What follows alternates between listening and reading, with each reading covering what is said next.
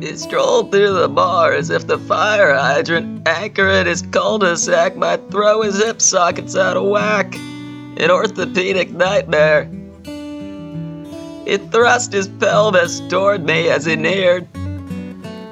He tipped his shoulders back, lest he topple forward from the staggering weight of that anvil crammed in his crotch.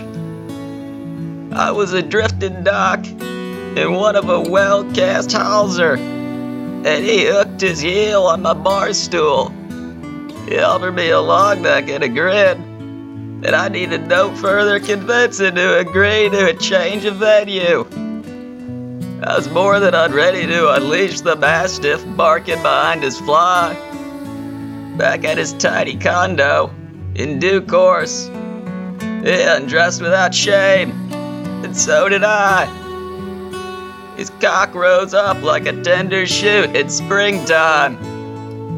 Not that I ever thought he had a zucchini down his jeans, but I was expecting more than an asparagus tip.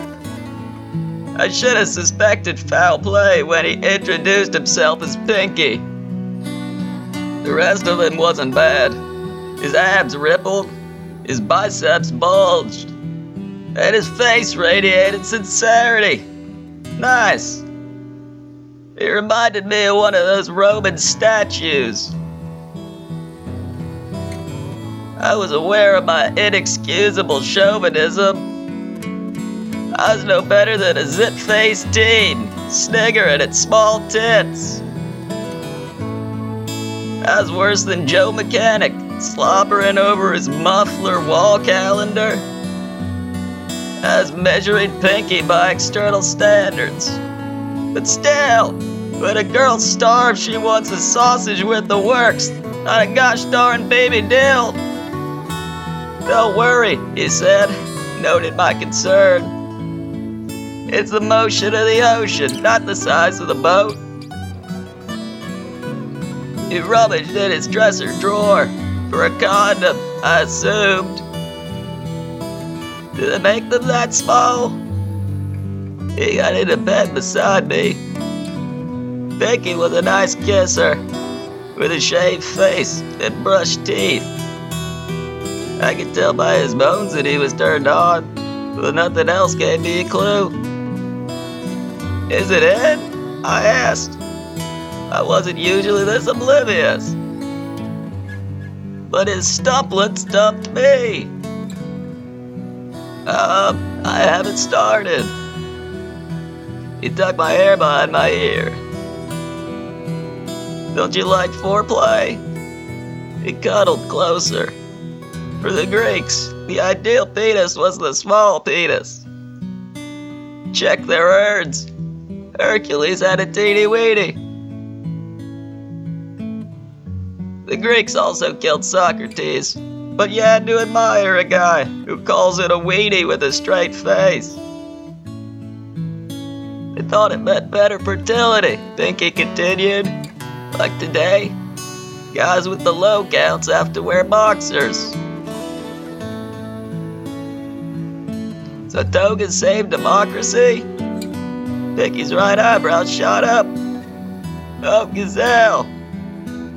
He remembered my name. I had wanted to get in his pants so fast, the introductions had been rather hasty.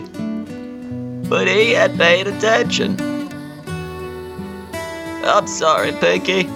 I mean, this is nice and you're sweet, but I didn't go pub crawling for sensitive husband material, if you know what I mean. Tell me what you want, Giselle. Whatever it is. As if his mini-wand could conjure magic to order. He pulled out the dresser drawer he'd been fishing in and dumped its contents on the bed. He had quite an arsenal.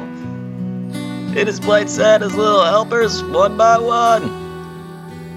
You prefer matte or glossy? Neon or natural? Animal shaped or lifelike? Motorized or manual? Pinky did the impossible. He rendered me speechless. You pick, I managed. He held up a psychedelic bunny whose nose twitched at the touch of a button. He twitched his own. I laughed. He held up a flesh-colored, veined penis, so realistic it could have been lopped off a buckskin horse. It seemed lost without a body, reaching for contact like a blind man's hand. I guess we'll have to try them all, I said sadly. Next he offered a variety of harnesses, thigh, pelvic, and some unflattering briefs with strategic holes. Some girls tell me their boyfriends feel threatened. But you don't mind?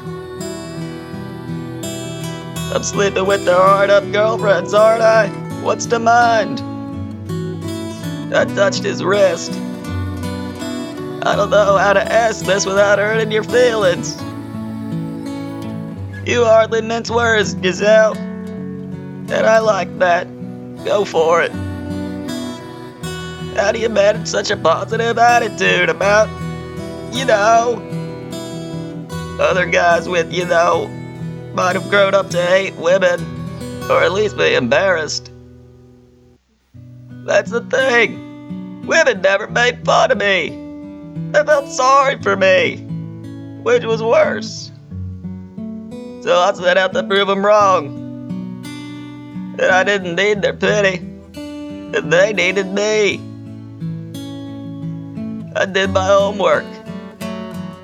You can learn anything from a book. A librarian's wet dream. Vicky's voice filled me up the way his spaghetti might not. I studied fashion magazines. Learned stuff like trimmed toenails matter to girls. They should teach boys that in sex ed. It was the guys who laughed at me in the locker room. So I lifted weights. Then I beat the crap out of the bastards if they gave me a hard time.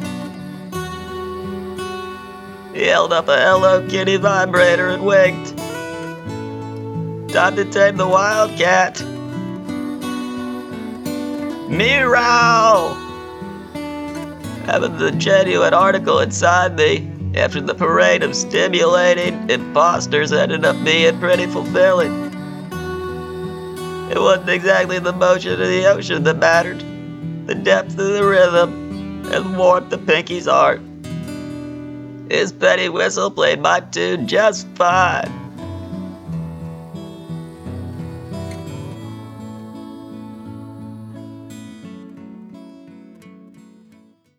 Well, thank you so much for listening to that episode of Erotic Readings with Don Knotts. Sure did mean a lot to me. If you enjoyed that episode, maybe leave us a nice review on iTunes. You make it real nice, I might make it worth your while. I'll be back next week with another episode. Until then, you stay erotic.